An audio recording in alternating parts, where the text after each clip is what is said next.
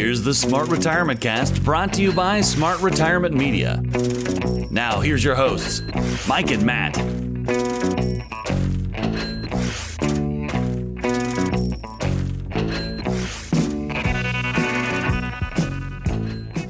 All right, listeners, welcome back for another great episode of Smart Retirement Podcast. This is your co-host, Mike Points, and I'm here with my esteemed colleague, Mr. Matt Hollander. Matt, what's shaking? What's going on, Mr. Mike? How's the month of September treating you, my friend? It is flying by. One saving grace is that I am actually officially playing fantasy football again, and we had week 1 of the NFL season. That was pretty neat. Yeah, in our league together, I didn't do so well this week, but yeah, it's nice to have something to look forward to and to keep my mind off of everything that else is going on. So I will agree, it's been kind of nice. Yeah, I mean, football fans get a little bit of relief. I think that's a great sport. It's one of those sports where you're happy to watch it at home, and sit around and have a couple people over. So during this pandemic, I think it's a great sport to have on. It's just one day a week. Well, actually, it's 3 days a week.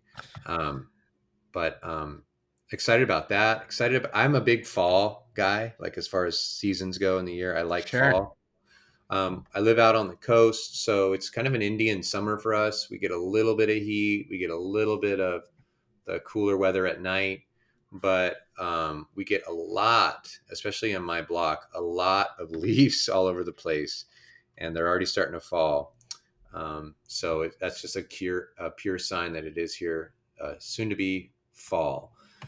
Listeners, we've got the beginning of a 4-part series we're going to start for you today.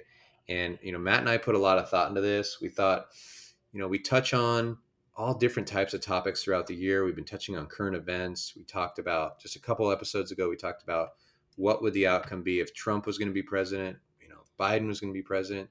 So we thought we'd stick to some core topics here of retirement. And we're going to have a 4-part series on the risks that you face in retirement, the 7 risks that you face in retirement with regards to investments and just, risks altogether. And Matt, before I botch this part, why don't you tell our listeners what the 7 are, and then we'll go into the parts later today, and then let them know what we're going to touch on today, please. I will do that. So, as Mike said, we're going to cover the 7 risks that we face in retirement. First one's going to be market risk. Then we're going to go into sequence of returns risk, interest rate risk, investment behavior risk, longevity risk, withdrawal rate risk, and finally, today, what we're going to actually talk about is inflation risk.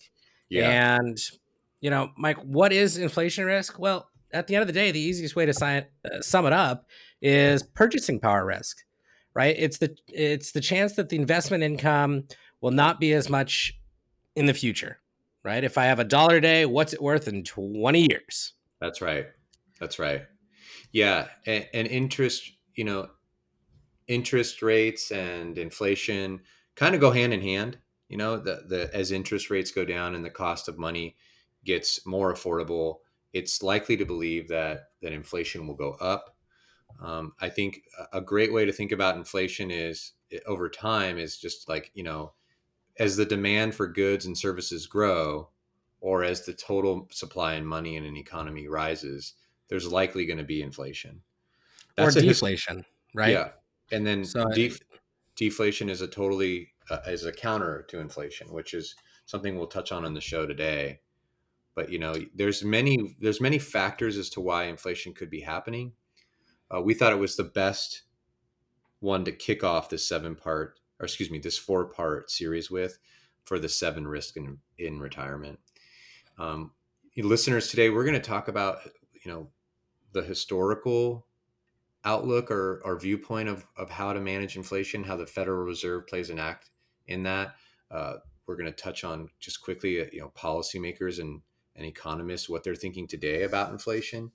We're also going to touch on, in the second part of the show, good ways that Matt and I help our clients understand how to combat this risk, how to be aware of it. It's not just like you wake up and every morning and say, I hope there's no inflation, right? Inflation is a thing you have to consider. You have to consider that. So we're going to touch on some ways that we solve all that.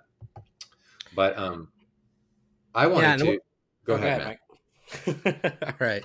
So I just wanted to make a point. I mean, if we're looking at our 7 risks, right, and we're really trying to create, remember the wealth triangle that we did, Mm-hmm. right? I think everything, if we chip that triangle upside down, right, inflation is kind of the teetering point of all the other 6 that we're going to be focusing on, because depending on what inflation is doing, you need to change your retirement plan to reflect some of those changes in there, right? As far as if inflation's high, how are we going to keep up with the income demand, et cetera? So, one of the examples, and I just want to get everyone's kind of brains turning here for a second, because this is an example that I ran across online that I thought was actually pretty right on to a lot of people that I talk to. So, we've got a bunch of people socking away money, for their retirement. Um, but some aren't really thinking about that inflation. And let's say we've got somebody that's saving, I don't know, let's say $5,000 a year. And let's say they're saving it for 30 years, Mm-hmm. right? And let's say it's just invested into like the S&P 500. So S&P 500 historically has had a little bit over an 8.8% return. So if we say let's run it even more conservative. We take the $5,000 a year over the 30 years at a 7% return. Right? I Okay. think that's pretty conservative for someone that's in a decent market position. And so with that, over that 30-year period and compounding interest, of course, we're going to have about $505,365. Okay. Now, that seems like a decent amount of money, right? When you first look at it. But because inflation, right, that future value of money is roughly about $208,000. Doesn't it sound so fancy now, Wow. right? Yeah. So essentially, they're still sitting on the same pile of dollars that they had before, but they'll be able to purchase less now. And why? Because of inflation, right? Um, and Mike, you touched on this earlier. Is basically the demand and things change. The cost of goods and services essentially advance over time because of inflation, That's right. right? Yeah, there are significant financial events. Like think back to 2008 and the financial crisis, right? Yep. That's gonna obviously come out of left field and augment inflation over, almost overnight. But over time, like the situation we're in this year, the pandemic and forcing policymakers to create the CARES Act, which we've talked about numerous times this year on the show, Yep. is that's inserting money that normally would not be in the economy. It's stimulating this economy so that people can continue to business owners can continue to offer employment. Those people that don't have a mortgage payment right now because they've asked to defer their mortgage payment. That's 2 to 3 to some people $4,000 or $5,000, depending on what state you live in and how leveraged you are on your mortgage, that they're not paying to a vendor right now. Is that money Hmm. going back into their savings account? Is it going into consumer goods? Just all depends.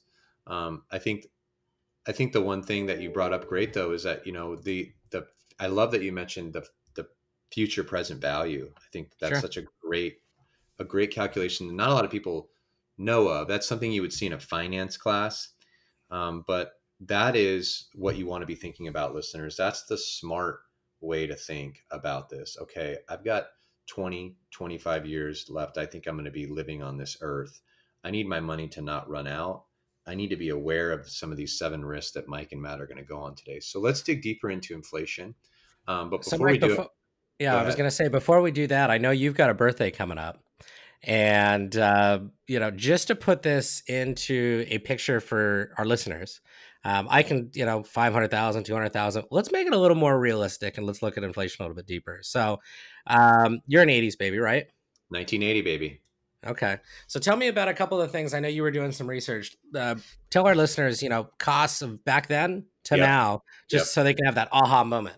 I'll start with the ones that your grandpa used to tell you about when you were sitting on his knee, like the normal consumer goods, and then I'll get into some of the bigger priced items. But postage stamps in 1980, 15 cents. Want to send Woo. something to someone? 15 cents. A loaf of bread. Now, in 1980, they didn't have all the fancy bread we have now. You go to the bread aisle now, and there's like, but a loaf of bread in 1980 was 48 cents. That's right, 48 cents. Can't even get a piece of bread for that cost now. Milk, $1.60 a gallon. But the same thing with milk, though, right? Now we got like oat milk, you got almond milk, you got, gosh, I feel like they make milk out of paper now, recycled paper milk. Gas, 1 gallon, $1.03. Now, I know you Californians are laughing because we probably have never been that low, but $1.03 was a gallon of gas. So let's get into some of the bigger items, stuff that really makes sense. So a new car, the average four-door sedan was $5,413 in 1980. You'd be Wow. lucky to get a 12-year-old Honda for that price now. Okay. Yep. Income, the average incomes, baffling. Average income, this is probably like, I would say, moderate, just above poverty, was $11,321. So some of you listeners, I've heard my in-laws talk about their first real career paycheck, which was mid 70s. Yeah, this is the numbers they were telling me. It's just crazy. So therefore, obviously, when income's at that much, the average house price was $86,000 in 1980. Wow. Okay. So, if you just jump up from 80 to 1985, some of these costs go up almost 40%. In the early 80s, late 70s, early 80s, there was a lot of inflation going on. Those of you who were familiar with the Carter years. But in 85, postage stamps went up to 22 cents. Bread was 74 cents a loaf. Gas went from $1.03 to $1.24, so on and so forth. Houses went from 86,000 up to 116,000. So, that's a good $30,000 jump. That's actually, if you look at the numbers, that's almost a 40% increase on that asset in just 5 years. So it just varies every year, but that's a nice gap. I appreciate you bringing up the birthday, Matt. Absolutely. Um, Absolutely. But you really you threw me know, a the softball one pass that there. I'm a car guy. So the one that jumps out to me is you're saying back in 1980, the average price of a car was $5,500. Hmm. Is that the number you gave? Okay. Yep, 54. So okay. So Kelly Blue Book actually just did a study on this at the beginning of the year. They've said that vehicles since 1980 have increased at a pretty steady 3% inflation factor. And the average price of a light vehicle in February of 2020 was $37,876.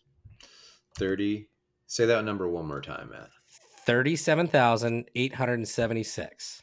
Hmm. So I know you're going to be running a little calculation on that, but while you're doing that, Yeah. listeners, the one thing to pay attention to is the vehicle market at a 3% inflationary rate in the last 40 years is pretty right on with what we're going to be looking at for your retirement. There's been studies done all over the place from different economists and things, but the majority of them will say that inflation has been somewhere between 2 to 4%. Mm. So when I'm doing any of my retirement plans for my clients, we usually will run it at somewhere around 3% to give us the best idea of what that retirement picture is going to look like throughout their lifetime. Hmm. Right. So just kind of explain that to me mathematically, what that looks like on a whiteboard, Matt. Are you saying if they get a 7% return, you're lessing out 3% of their purchasing power from that 7% return? Like Yeah. how does the individual say, okay, all this is making a ton of sense. I obviously know that bread is more than 48 cents a loaf now. But Hmm. if I know that inflation is at 3% and I haven't called Mike yet, or I haven't called Matt, which you can do by dialing us in at 866-53-RETIRE. Option one will put you right through to Matt. You can talk about these scenarios you're in. But if you just said, like, I get a 7% return on my annuity or my portfolio, and I know inflation is 3%, what does that mean to me?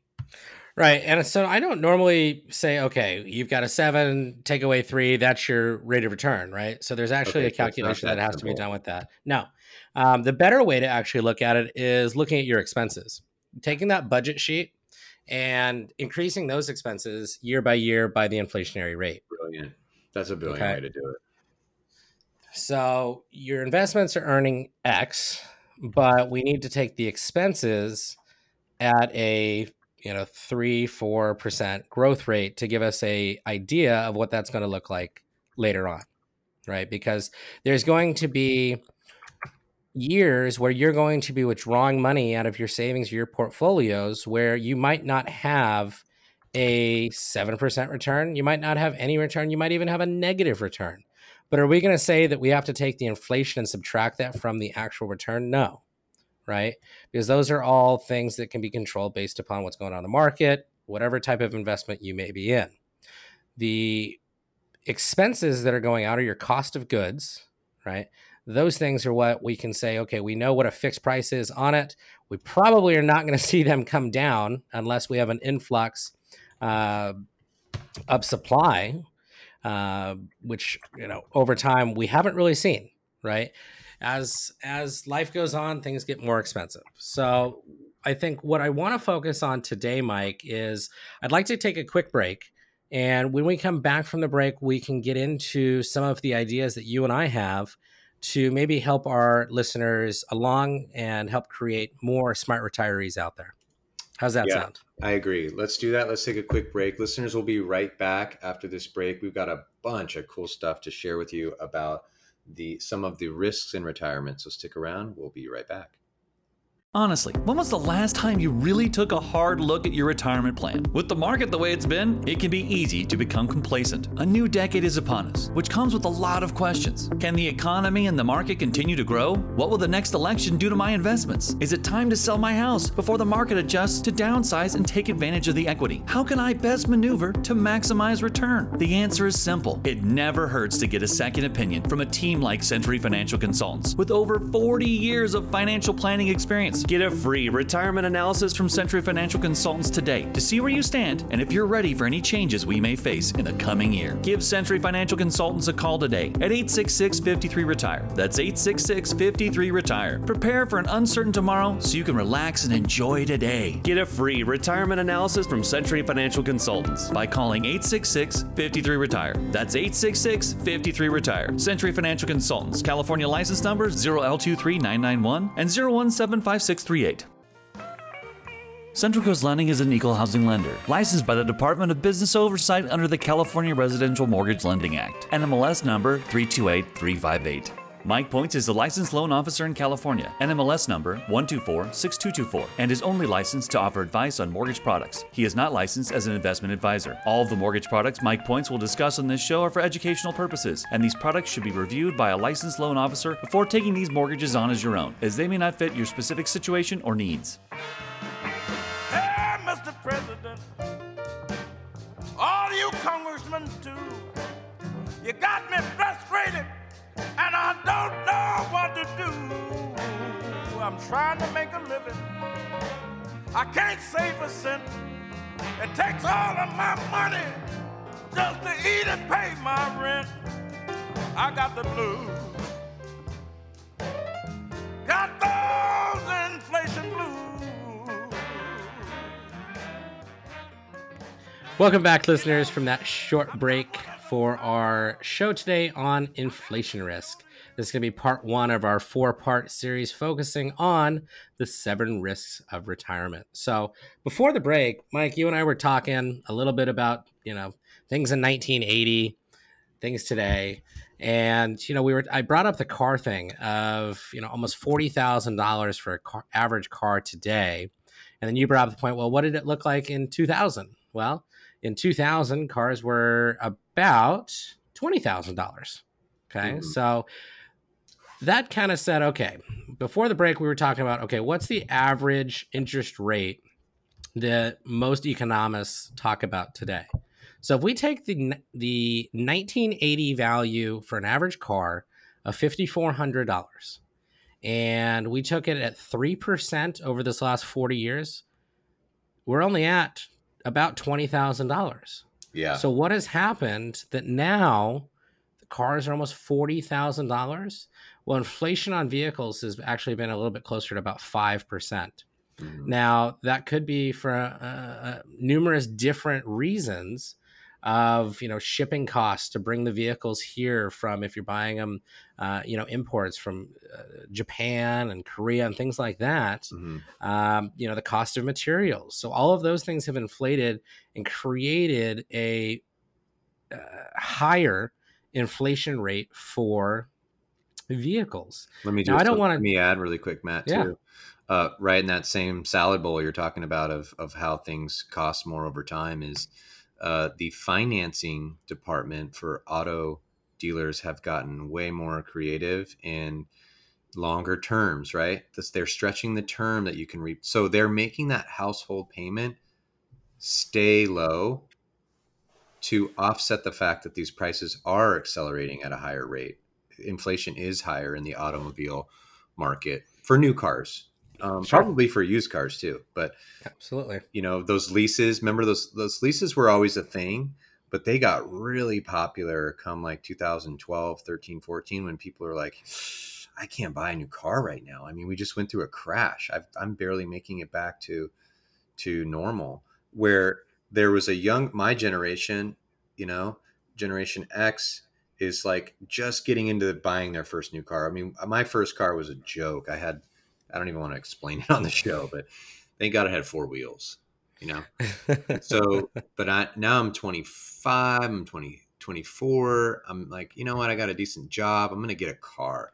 So lease options were great. 7-year terms. And when you got good credit and you buy a new car, they're throwing out 0 APR. Sure. Plus the truck, I feel like the truck has become so much more popular to the average residents now than it was before. And those trucks are easily $50,000, a new truck. Absolutely. So that's all skewing it too. I'm sure that automobiles and trucks are delineated in different categories, but I wanted to step in and say that the listeners, that way that money funnels into the market is a function of inflation. As it becomes cheaper, as the money cost becomes cheaper, as the cost of capital becomes cheaper, as the terms become more favorable to the consumer, that price then can easily see an uptick in inflation. Sure. And I think we also have to look at the generational shift. I mean, you just made a very good point where most Americans are moving from wanting that small economy car to, again, wanting those bigger vehicles and things. So they're wanting more luxurious items. So the auto manufacturers are trying to keep pace with that. I think we're also seeing that in the real estate market where homes are being built bigger and having more lavish features and things to them, which are, of course, bringing up the costs of those residences because of the demand being what it is in today's buyers, right? Yeah. So, as an advisor looking at people's retirement, the old way of kind of going about and looking at things and what economists typically do is kind of look over what's called the CPI or the Consumer Price Index. Is really the most popular way to measure inflation in the United States. But it's going to do it in a much more general fashion, which is going back to Mike. You asked me a great question before the break is when I'm meeting with clients, how do we figure out what type of inflationary factor we put in? Well, of course, some things may not be growing as far as costs that quickly. Right? They might have a 1-2%. Your automotive needs might be at 5%, but you take that average, and that's kind of where that consumer price index falls. So you can't really use it on individual things, but more of a broad spectrum of everything in your expense category. Right. Yeah. So that's why when I'm sitting with a client and they walk into the office and say, oh, I've got 90% of my assets sitting in a savings account and I want to just bang my head against a wall. Yes, it's very safe, but essentially you're doing that. Why? Well, because you don't want to lose money in the market. But what you're not realizing is you're losing money by it sitting in the savings account. Yeah. Right. It's not keeping up with inflation. Yeah. You're losing purchasing power risk by having it sitting there. Yeah. So yes, as far as a balance on your statement, it's not going down, but in 10 years, that money's not going to be worth what it is today. Yeah, I Right. mean, you're combating one of the 7 risks, which is longevity, right? You're thinking, I don't want to run out of money. I don't want to lose principal. I don't want Yep. to have that miserable year where I can't get out of the market fast enough. And by the time we finally sell, I'm down 20%. That's understandable. But you also have to think, I'm going to live too, right? I'm going to live for a period of time. I might live longer than I think I'm going to live. So as you live longer, that, like we just talked about in today's show, that loaf of bread gets more expensive. That Yep. new car gets more expensive. And certainly that real estate gets more expensive. Right. So essentially, your expenses are going up. Your income needs to be going up to reflect what your expenses are doing. Right. So most Americans are going to have 2 to 4 different income sources during retirement. Right. Mhm. Social Security is kind of the big one for some. And if you look at Social Security, I mean, it's all over the place with the amount of increases that you're going to see with it. I think this last about 2020 was like 1.6%, right? Again, just based off the consumer price index. Whereas back in 2018, it was 2.8%. So when I'm doing my planning, you kind of got to expect that that's more of just going to be, I usually run it as 1%. Don't count on your Social Security being there and inflating properly to cover your expenses, right? Was it 2016 that they only raised it like 0.03%? I remember one year in the last 10 years where it was like, wow, they didn't even raise it. Yep, great point. Yeah, 2016, 0.3%. But here's the aha thing for a lot of listeners that, probably you may or may not be aware of is yes, they're giving you an increase on your Social Security benefit, but the majority of seniors taking Social Security are also taking Medicare. Mhm. And so what happens is, yes, they will increase your benefit amount, but they're also increasing the amount that you have to pay for your Medicare, Mhm. right? So it's kind of a wash. You're just paying more for healthcare, whether you're using it or not. Mhm. So does your dollars really increase? Probably not with Social Security. So what else can we look at, right? We've got our pensions. Usually those aren't going to increase at all, unless you had some type of position where it was like a government job or had a really good pension through your work that follows some type of increase. We've got your maybe possibly rental properties, right? So hopefully, Mike, and I'll let you kind of tune in on this in just a second, but Mhm. looking at rental properties, making sure that you're adjusting your rent that you're charging to your tenants, bringing that up at some type of inflationary factor every year. Your tenants probably won't like it. You don't want to be that bad landlord saying, hey, I've got to raise your rent. But at the end of the day, you've got to do what's best for yourself Mhm. and also your tenants. So I'm sure there's a way to kind of find a happy medium there that you can set up ahead of time. And fourth and final is really your own investment decisions, right? Is figuring out where to put the money that you've saved to create an income that you can't outlive. And I don't want to get into exact investment suggestions today, Mhm. but I will tell you a really good way of doing this is take the number 110. Okay. So take it 110. Let's say you're 50 years old, right? So we subtract 50 from 110. Mike, what do we got? We got 60. Okay.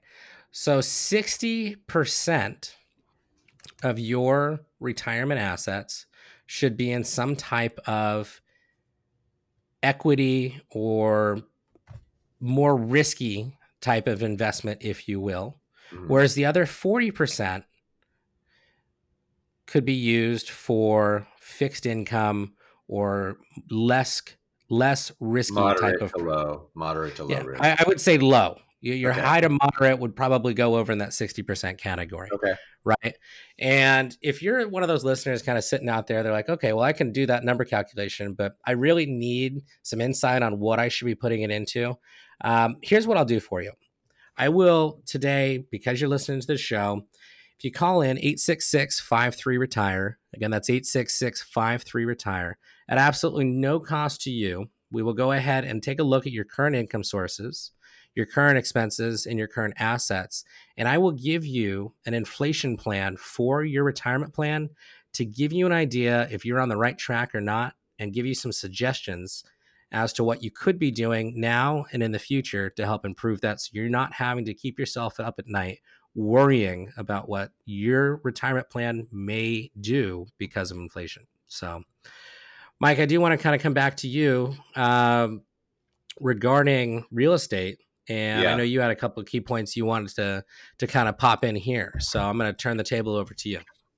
Yeah, with real estate, we're seeing it so much now in California and really across the nation because of the pandemic, that there are less and less houses for sale than there's less inventory for sale than there have been in the past 10 years. Many of our coastal states, Washington down through California, and then New York down through Florida on the East Coast, have housing shortages because when we went into the financial crash, the mortgage crash is also known as, in 2008, we lost a lot of motivation from builders to go out and build.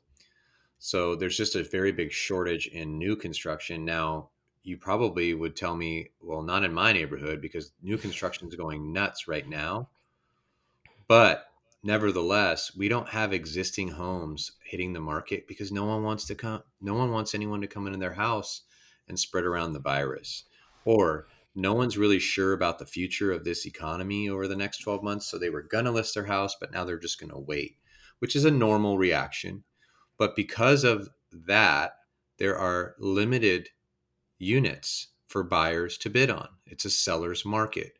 And sellers, as you know, when the market is yours, price goes up much faster than it would in a buyer's market. You're naturally going to have 2, 3, 4 individual parties making an offer on your house at the same time. If you have a real estate agent that can spell real estate, they're going to do a multiple counter offer to all 4 parties and say, hey, guess what? You guys all made decent offers. Give me your best and final offer, and I will present that to my seller. So right there, naturally, that's what I call a transaction inflationary event. You're going to come in and produce documentation to an appraiser that says, hey, look, this house had 4 offers on it. I accepted the one that was $25,000 over asking. The other 2 that were just below it were only $20,000 over asking.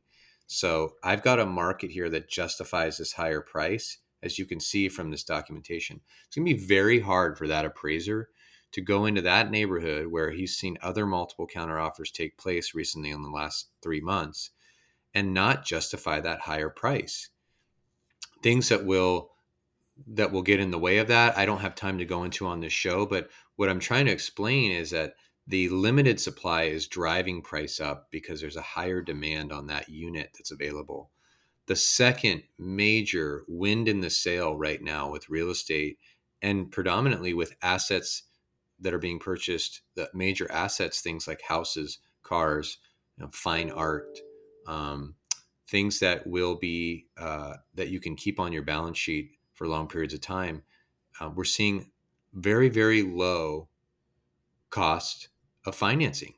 So many people that would normally say, I'd rather buy this with cash, but man, the rates are so ridiculously low right now. I'm just going to finance it and put 25% of my money into it. And so that leaves some of their cash on the sideline, in their pockets instead of in the asset. So it allows them to buy more things. Right now, a 30-year mortgage on a house that's $500,000 with 10% down is well below 3% interest rate for a 30-year fixed mortgage. I mean, that is historically really, really low. 15-year mortgages, I've been pricing out refinances for 15-year mortgages where people own 35 to 40% of the home, so they have a 60% loan to value, Matt. Yesterday, I priced one out where I saw 2% as an option. They could buy down their interest rate to 2.0. They were going to have to pay a little over 2 points in origination fees. So I talked them out of that because I just didn't think it was worth it. But that's actually an option for me to sell right now. So That's crazy. as that financing becomes lower, it forces that price up in real estate. So what does that mean, consumers? There are benefits to inflation, right? Like Matt was saying, let's take into consideration our budget. Let's find out a way to get a reasonable return so that our inflationary risk, we are combating that. What I would add as the real estate banker in this conversation is think about ways that you can take advantage of this interest rate now, whether it be refinancing and getting a lower interest rate and a lower payment. Therefore, the additional cash flow that's coming to you from your rental properties helps you offset the inflation risk in consumer goods, the bread, the loaf of bread we talked about, the gallon of milk we talked about, the car that you may need to buy in 3 years because your car, albeit great today, is 10 years old and been paid for 5 years. So think about, in addition to refinancing to get more cash flow, think about maybe in the last 6 months, 12 months, 18 months, you've had expenses. Inflation has been punishing you because you didn't plan well and you kept your income at the same because you are risk averse and you don't want to lose principal. That's understandable, but you didn't manage inflation risk well. Well, the average consumer that I talk to and listen to, when their expenses exceed their income, they end up borrowing. Most people don't just say no. So they end up putting it on credit. They end up getting personal loans for things. Maybe they got a boat loan for a boat they've been wanting to have their whole life. They didn't really save up enough to buy it all cash. Think about taking cash out right now against the assets that are going up in value, right? Because of that multiple counter offer I just mentioned in your neighborhood that's closed over the last 3 months, that's pushing up the value of your home.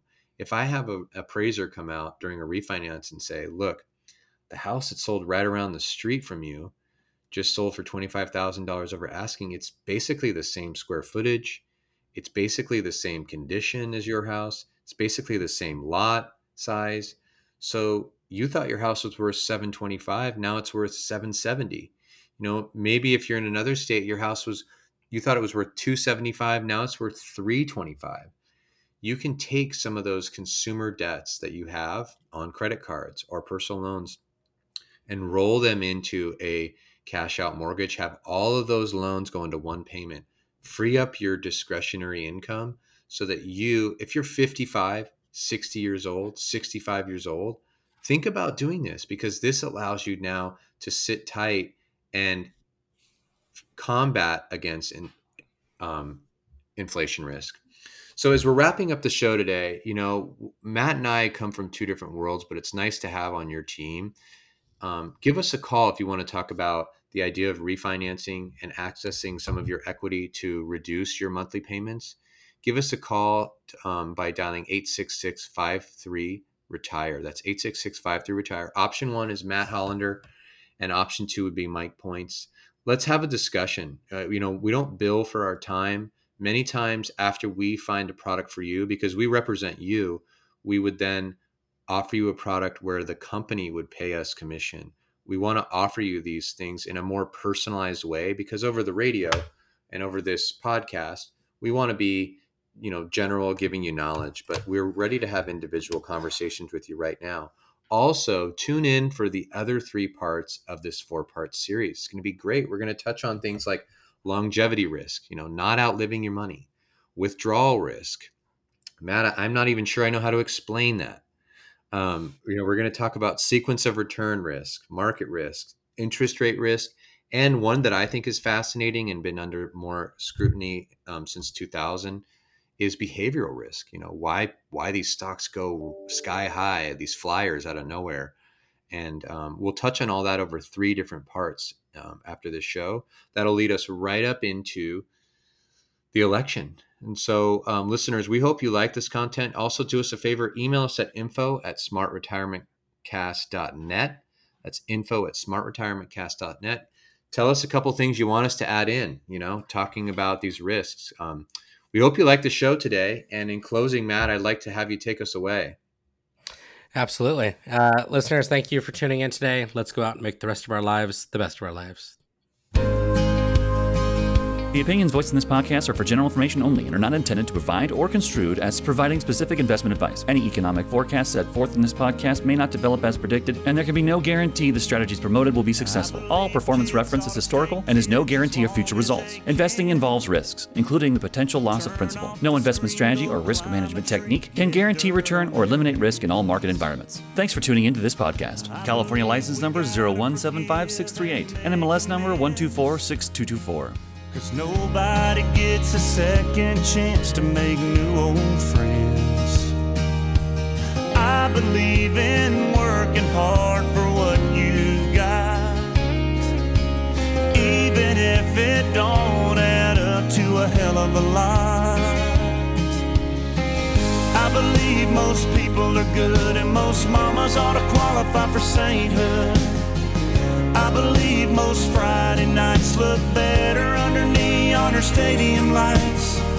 I believe you love who you love, ain't nothing you should ever be ashamed of. I believe this world ain't half as bad as it looks. I believe most people are good.